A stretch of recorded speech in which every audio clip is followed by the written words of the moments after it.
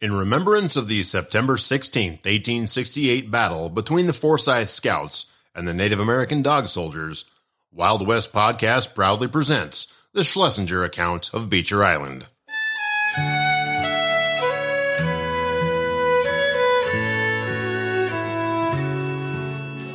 Sigmund Schlesinger came to Philadelphia in 1865, a 17-years-old immigrant from Czechoslovakia, alone, with no money, but with dreams and hopes. Schlesinger initially found work in Philadelphia, but with the Civil War over, returning veterans quickly replaced the new immigrants' jobs. The only thing for Sigmund to do was go west. He found work on the railroad as a standard hand. The work ended in western Kansas, not because the railroad was completed, but because the Sioux Indians had taken to the warpath to stop the railroad. Laid off again, he volunteered for the only job available. He volunteered, with more chutzpah than brains, as a frontier scout with the U.S. Army. Sigmund did not know how to ride a horse or even shoot a gun. He quickly made friends with another scout on the same mission, a rugged frontiersman, a young man his age, Jack Pete. Jack taught his quick-study friend the art of being a frontier scout. Together, they rode into history. They rode into the most ferocious Indian battle in frontier history against Chief Roman Nose, the Battle of Beecher's Island, Colorado. Years later, Rabbi Henry Cohen of Galveston, Texas, inquired about Schlesinger's role. The general in charge wrote back, "My dear Rabbi Cohen, in answer to your inquiry of December regarding Mr. Sigmund Schlesinger, who served in my command on the western frontier in 1867 and 1868, and who was with me in my fight with the Sioux Indians in the Arikari Fork, I have a high admiration of his courage and splendid pluck and endurance of young Schlesinger on the occasion mentioned. He had never been in action prior to our fight with the Indians, and throughout the whole engagement, which was one of the hardest, if not the very hardest, ever fought on the western plains, he behaved with great courage, cool persistence, and a dogged determination that won my unstinted admiration, as well as that of his comrades, many of whom had seen service throughout the War of Rebellion on one side or the other. I can accord him no higher praise than that he was the equal in many courage, steady and persistent devotion to duty, and unswerving and tenacious pluck of any man in my command. It is a real pleasure to state this fact. I especially mention the pluck and endurance of this young man of Israel, and speak of him as a worthy descendant of King David. I am, sir, with sincere respect, very truly yours, George A. Forsyth, General, U.S. Army." The following is an excerpt from Mr. Sigmund Schlesinger. It contains an original account of Beecher's Island defense from one of the participants' standpoint, and is a unique document in our Western historical records.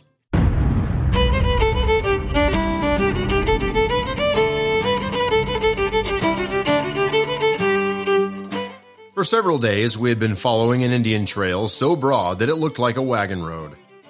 In those days, our command, experienced in Indian warfare, told us that we must be on the track of an Indian village on the move, with a large herd of horses. Evidently, they knew that we were behind them, and seemed to be in a hurry to get away, for we found camp utensils, tent poles, etc., which had been dropped, and no time taken to pick them up.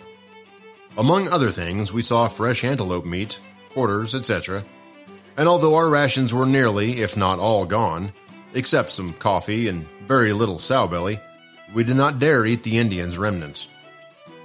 The night of September 16th, before the attack next morning, Scout Culver, who was killed next day, pointed out to a few of us some torchlights upon the hills that were being swung like signals. I knew that something would be doing soon, but like a novice, I was, as if on the anxious seat, under a strain of anticipation, expecting something strange and dangerous. The next thing that I now recall was that I was awakened just before daylight by a single cry. Indians! So loud and menacing that when I jumped up from the ground I was bewildered, and felt as if I wanted to ward off a blow coming from I knew not where, for it was still quite dark. That cry I will never forget. Soon I perceived a commotion among our horses and mules. The Indians, about a dozen, tried to stampede them. I could see in the dawning light the outlines of a white horse in the distance, and from the noise I realized that they were driving off our stock before them. Later in the daylight, we could recognize some of our ponies on the neighboring hill in the possession of the Indians. As soon as we crossed from the north bank of the river to the island, just before the attack, we tied our horses and pack mules to shrubs as best we could. During the day, a mule with a partial pack on his back got loose and wandered around the vicinity of my pit.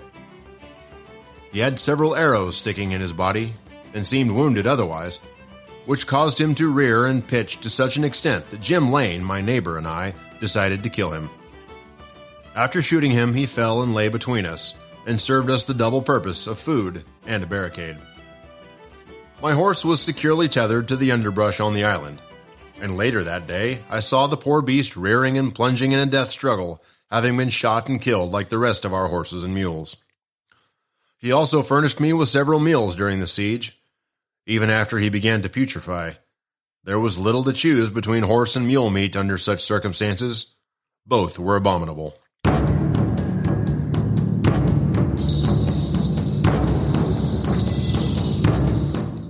When day broke that Tuesday, the 17th of September, 1868, we saw our pickets riding toward camp as fast as their horses could carry them, excitedly yelling, "Indians! Indians!" As I looked up the valley toward the west, I beheld the grandest, wildest sight, such as few mortals are permitted to see and live to tell about. Many hundreds of Indians in full war paraphernalia, riding their splendid war ponies, rushed toward us en masse.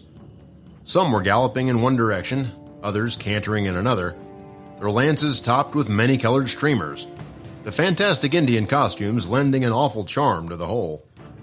About this time, those among us who had any had boiled some coffee and were preparing to cross over to the island. I will frankly admit that I was awed and scared.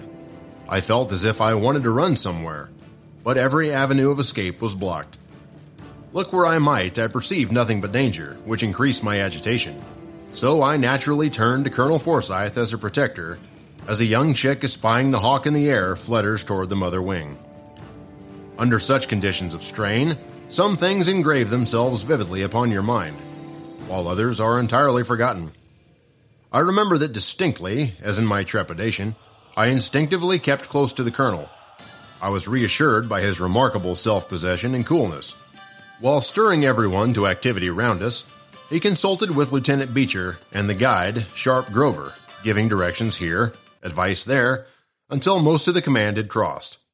Then he crossed himself and posted the men, telling them where to take up their different positions. Meantime, the Indians were coming closer.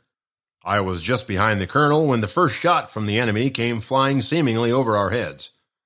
I heard him say, smilingly, "Thank you," but immediately afterward he ordered every one of us to lie flat upon the ground, while he, still directing, kept on his feet, walking around among us, leading his horse. The shots began coming thicker, and many of us yelled to him to lie down also. How long after this I do not know, but I heard the colonel cry out that he was shot, and I saw him clutch his leg and get down in a sitting position.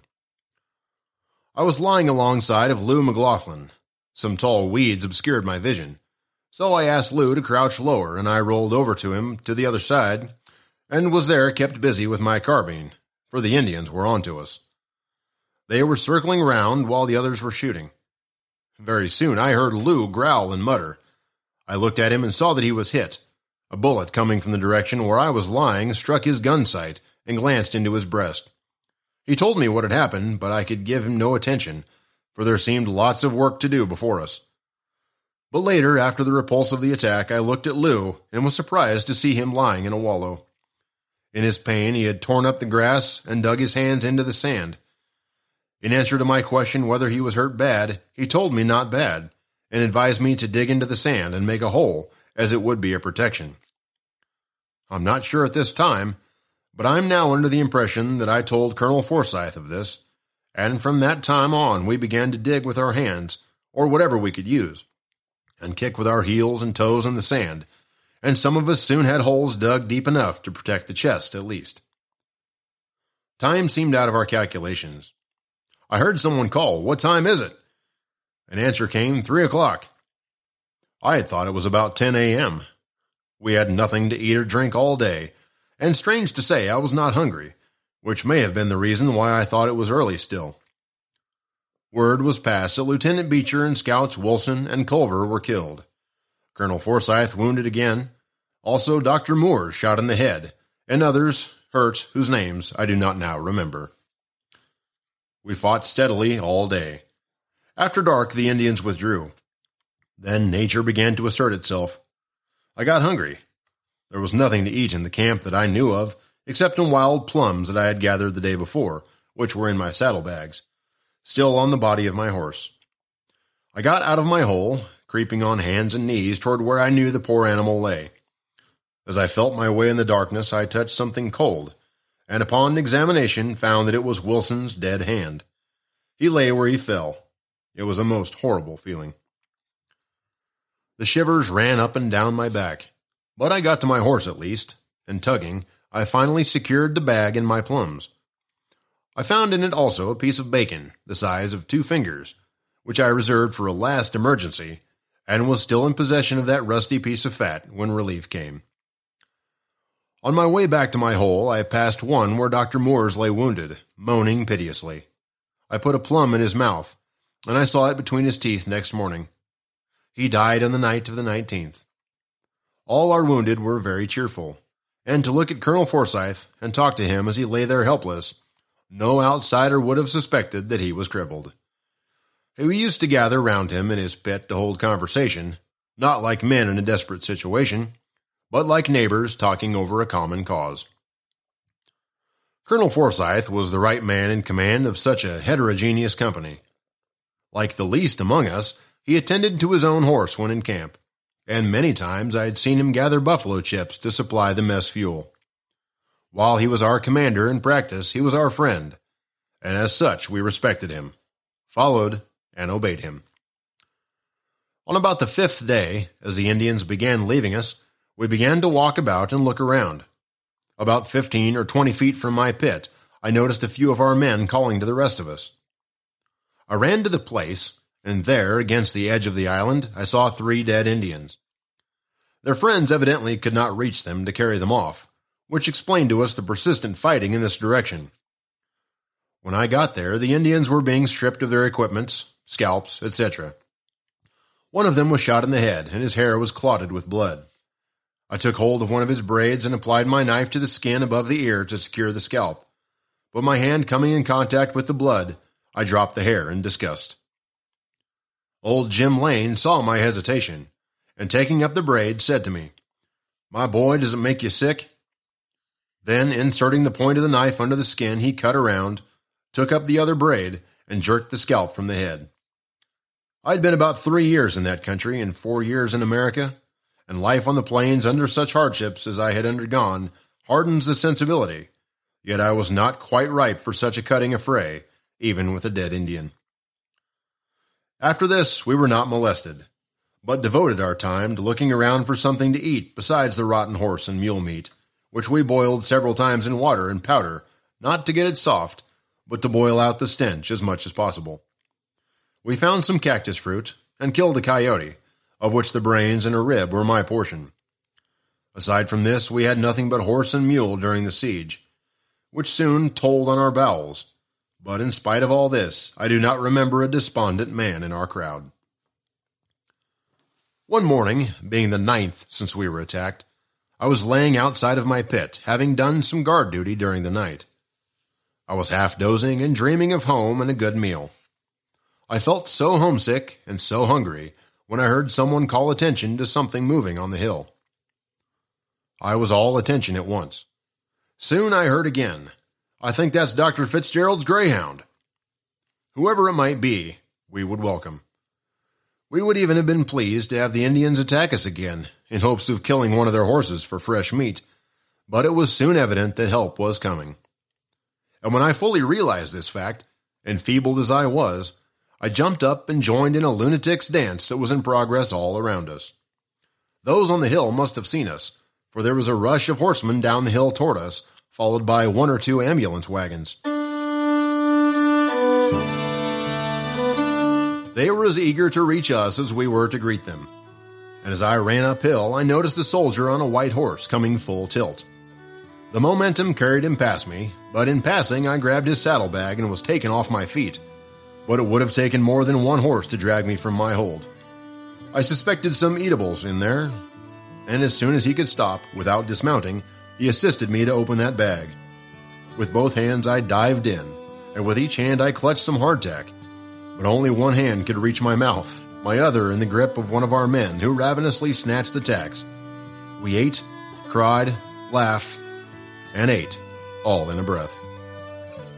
As soon as possible, we put our dead in the ground. Those that died at one end of the island were cared for by those in that vicinity, and others in their vicinity, so that one part of the island was not aware of the location of the corpses of the other part. At least I did not know where the bodies lay of those killed on the eastern end of the island. So one time, as I walked around among the pits, I noticed something red and round sticking out of the sand, like a half-buried red berry. I kicked it, but by doing so it was not dislodged. I kicked again, but to no result. I then looked closer and discovered that it was the nose of a dead man. I called others to my assistance, and we fixed matters so that no discretion was possible again. Our mortally wounded were made as comfortable as possible before they died. I assisted as such ministrations given to Lieutenant Beecher. We removed his boots, coat, etc., and of course these things were not replaced on the body after he was dead, but lay around unnoticed. My shoes were quite badly worn, especially after having been used for digging in the sand. So when relief came and we were preparing to leave the island, I put on his shoes, which were just about my size, and wore them even after I got back to New York City, leaving my old shoes in their stead on the island. At one of our sittings around Colonel Forsyth and his pit, the incident of killing the coyote was discussed, and plans were suggested for the killing of more of them. Along with others, I also suggested a scheme, but it was ridiculed, and I soon retired to my pit, which was near enough to the colonel's so that I could hear what was said there. One of the men remaining was saying uncomplimentary things about me, while the colonel silenced him, telling him that I was but a boy unused to such things, and that, under the circumstances, I was doing better than some of the older men. Colonel Forsyth is unconscious of the fact that I am very grateful to him for his kindness to that strange boy among those strangers, and I still hope someday that I may have the opportunity to show my appreciation. Jack Stillwell and I were the only boys in the company, and naturally gravitated toward each other. We were friends as soon as we met, and chums before we knew each other's names. When the colonel asked for volunteers to go to Fort Wallace for help, Jack was among the first to announce himself. I wanted to go with him, but the colonel gave no heed to my request. Even Jack discouraged me, for he knew I was too inexperienced. After Colonel Carpenter came to our relief, Jack was not with him, which made me and others feel very uneasy. The day after Colonel Carpenter's arrival, we saw the mounted sentinel that had been posted by Colonel Carpenter on a high eminence in the hills about 3 miles from the island, signaling that the body of men was approaching, which created a flutter of excitement. But there was a strong sensation of security, mingled with a sense of dependence upon our black rescuers, permeating our emaciated party, after being cooped up, so to say, for so long a period in dread and suspense. At least, that was my sensation. I remember watching that vidette, horse and rider, turning around and around, being the only moving object in that dim distance, indicating to the anxious watchers that either friend or foe was in the vicinity. As he showed no inclination to leave his post, it was soon evident he had no fear of the approaching column, and that friends were coming. Not long after, a few horsemen were seen coming around the bend of the riverbed, and among them was my friend Jack Stillwell. Nearly all of us ran to meet the party. Soon Jack jumped from his horse, and in his joy to see so many of us alive again, he permitted his tears flow freely down his good, honest cheeks. I kept up correspondence with him all these years past. Last year he died. He was a big-hearted, jovial fellow, brave to a fault.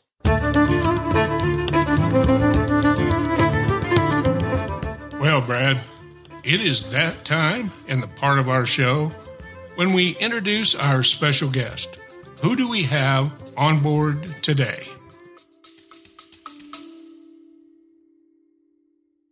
My name is Koji. And I'm Michelle. And this is the Japanese America Podcast. So this is where we look at all things Japanese American. We will bring alive the history, culture, and people that make up this diverse community. In this month's episode, we'll examine Koji's unique family history. To help bring this story alive, we brought on actor and comedian Derek Mew. He was reported to be extremely pro-Japanese and anti-American in sentiment. Her husband was taken into custody by the military authorities under a warrant authorized by the Secretary of War, who was his enemy of the United States. He was my grandfather on my dad's side. To hear more stories about Japanese America, you can listen to this podcast anywhere you normally download your podcast. We have got Greg Heller today to interview. Greg is a retired Texas peace officer with 26 years of service. After moving home to Kansas, Greg started researching the Texas cowboy. During this time, Greg became a founding member of the Kansas Alliance of Professional Historic Performers, which sent him across a 5-state region telling stories of the Texas cowboy. About 7 years ago, Greg was offered a job with the Ellsworth County Historical Society, working at the Fort Harker Guardhouse Museum. He started studying Fort Harker and its role in the American Indian Wars, as well as the Indian Wars themselves. Greg started the Fort Harker Facebook page. While at Fort Harker, Greg worked with other historians in organizing the Grand Reunion of Forsyth Scouts, which on August 25, 2018 at Fort Harker celebrated the 150th anniversary of the formation of Forsyth Scouts and the Battle of Beecher Island. Well, it's about that time. Let's give him a call. Greg Heller, I'd like to welcome you to Wild West Podcast, and thank you so much for joining us today. We hear a lot of great things about you. Brad just read portions of your bio, and it's very, very impressive. And Brad and I are working on a story about Beecher Island. Actually, this is the second story on Beecher Island. We've come back to Beecher Island quite often during the run of this podcast. So it's great to have an outside voice that's not ours too. Yeah. Well, and our first story we told was about Hoodoo Brown meeting up with Jack Stillwell in a saloon in Hayes, getting recruited right before he goes out to the Battle of the Washita with Custer, and then ends up picking up all the dead bodies afterwards. Then we did another story. What was the second one? Oh, the actual story of Beecher Island. Right. And now we're going to do the Schlesinger. Talked about Chauncey Whitney. Yeah, Whitney. But now we're getting ready to do another story called the Schlesinger account, which is the actual diary, the Battle of the Beecher Island. Can you tell us a little bit about what role did Fort Wallace play in the Battle of Beecher Island? Well, actually, Fort Wallace had a couple of different roles. Of course, the scouts were the first 30 scouts were signed on here at Fort Harker. They then went to Hayes, where another 20 were signed up, along with Dr. Moore's. Then they went to Fort Wallace, where they would meet up with Forsyth's second in command, Lieutenant Fred Beecher. And that is where Fort Wallace got the information that the end of the track town of Sheridan had just been attacked by about 25 Braves.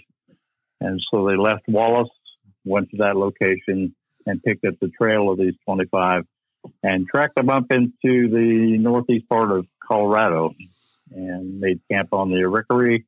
And in the morning of the 17th, they're attacked by 750 Cheyenne. And the rescue force, the 10th Cavalry, was out of Fort Wallace, of course. So Wallace had a dual role, not only supplying Lieutenant Beecher and resupplying the scouts at that location, but also they were very important in the rescue of Forsyth and the scouts at Beecher Island. You know, there's a story that goes behind that that Stillwell and another French man, I don't know what his name was, they actually went. Yeah. And actually went back to the fort. Can you tell us a little bit about that trip and what that might have been like?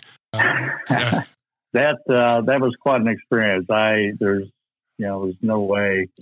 All I got to say is those some mighty stout men. Stillwell and Trudeau left to try to get back to Fort Wallace for help. Of course, they were surrounded by Indians. They walk out through the night. They walk backwards, basically, for part of the ways to kind of confuse the Indians. And they also had taken their boots off, so they're barefoot. And partway there, they saw Indians coming, so they went to hide.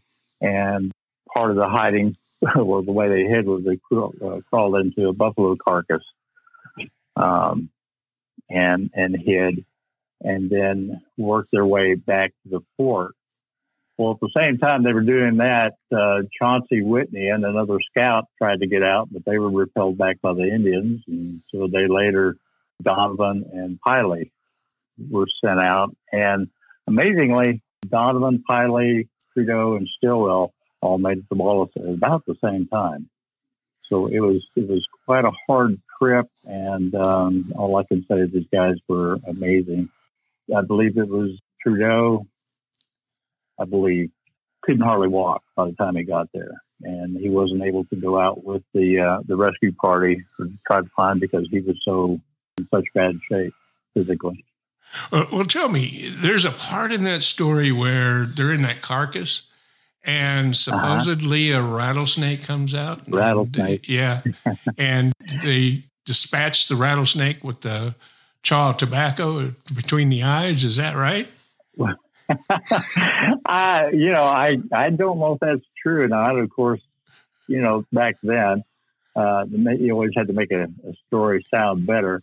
But yeah, the story says that while they were there, a rattlesnake crawled into the carcass with them, and one of them spit at him had a chaw of tobacco and spit at him, and the snake went away. Well, humor of the myths, along with the history, is really inspiring a lot of times, because I agree with you. Sometimes they stretch those stories out, but because of the stretch, it makes it a lot more interesting for people. That's one of those things. If it wasn't true, it should have been. Yeah. Exactly. Exactly. It makes a better story. That's right. Of course, I don't know. I think it was a pretty good story, even without the rattlesnake. There you go. So let's talk a little bit about why the Battle of Beecher Island was a significant event in history. Battle of Beecher Island, was the number one publicized engagement between the Native Americans and the U.S. government. And it held that position all the way until June 25th of 76, when Custer meets his demise. And then it dropped to number 2, where it actually still stays today. It's actually still talked about. It was also one of the very first major type engagements, full engagements with the Native Americans that the military had. We had several skirmishes and little battles here and there throughout the Plains Indian Wars, but that was actually one of the very first major type battles between the two factions. And during that battle, one of the chiefs, Roman Nose, he perished in the battle. Can you tell us a little bit about that? Now, we have Chauncey Whitney being the actual person who pulled the trigger, but that really has to do a lot with the series that we're writing on Trails, Forts, Treaties, and Indian Wars. So that story's in there because later on he gets killed by Billy Thompson. In Ellsworth. So we had to bring him in some way, but he was there also at the Battle of Beecher Island. Anyway. Oh, yeah, he was. The idea of a Roman Nose and that charge that he made, can you kind of describe what that looked like? All those soldiers hiding behind their horses and dug in, dead horses, by the way. Dead horses. As the story goes, Roman Nose was the Dog Soldiers' war leader. Okay. And he wore this great, big, long, extravagant headdress as part of his medicine. And another part of his medicine was that he not eat food prepared the white man way, like with metal utensils. And supposedly a couple of days prior to the actual battle, he was handed a piece of meat. He ate it and then found out that it had been picked up off the fire by a metal fork. compromising his medicine. Not having time for a cleansing ceremony, they then attacked Forsyth and his scout. But the first charge, Roman nose kind of set back up on a hill and watched the first attack. And this, of course, upset his warriors, and so they came back and chastised him. You know, you're Roman nose, the great war leader, and you're sitting back on this hill like a woman. And so he jumps off his pony, strips down naked, hops back up, and wearing his war bonnet, and leads the next charge. And as they're making a pass by the scouts, past the scouts, he is shot in the back. They take him back to the camp where he dies. So maybe there was something to his medicine. We don't really know for sure. Well, the medicine man was very important back in those days anyway, right? And the ceremonies, that whole culture, just understanding and knowing about it, and the rituals they went through were very important to the war factions.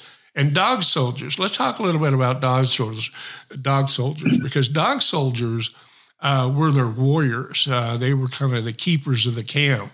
Can you tell us a little bit about them and what role they played and why they were different from the other parts of the tribe? Well, each tribe, whether it's Cheyenne, Arapaho, Pawnee, or whatever, is divided into different societies. And you have a warrior society. Well, the Cheyenne people, the dog soldiers, were the warrior society.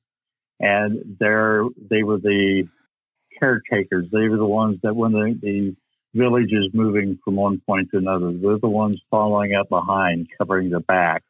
They were the protectors of the village. And the Cheyenne dog soldiers themselves were, some of the most fiercest fighters out there. But they were there to protect the people of the village.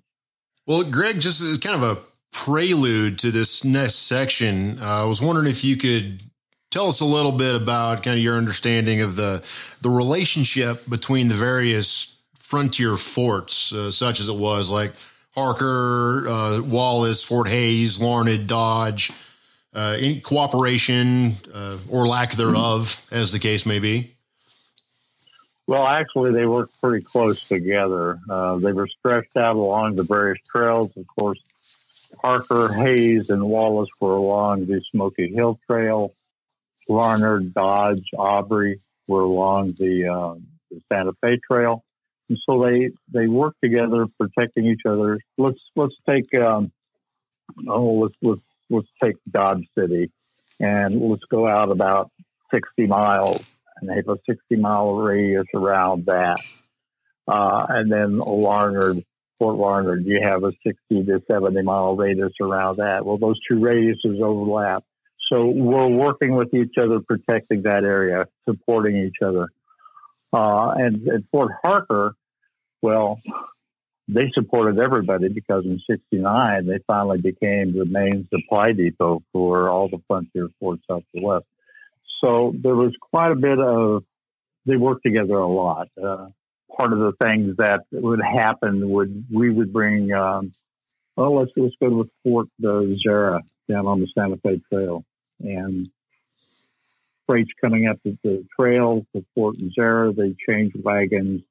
We go down from Fort Harker, we pick up those wagons, we bring it up here and we put it on the train. And then we take stuff that's brought in on the train back down to Fort Zara. Or we've got an escort, a stage escort, or a wagon train escort that we go to is going towards Fort Hays. Well, we'll take them out so far Fort Hays, we'll meet halfway and pick up the escort. So all the frontier forts work very, very close with each other. They had to survive. And here at Fort Harker, we had the main hospital. So. All right. Well, hey, I really appreciate you inviting me to come to this. I had a great time. Of course, I always love talking about history, and sometimes I get talking too much. That's why whenever I go to speak, my wife is sitting in the background. We're all in the same boat. So. Yeah, we are. Okay. Well, thank you again. And let's talk about coming out and visiting us sometime soon, okay? Sure. Keep in touch and let me know. And it sounds like fun. Yeah. Glad to do that. Yeah. Appreciate you, Greg. Thank you. All right. See you. All right, guys. soon. Good job. Thank you. Good job. Okay. Bye. Take care.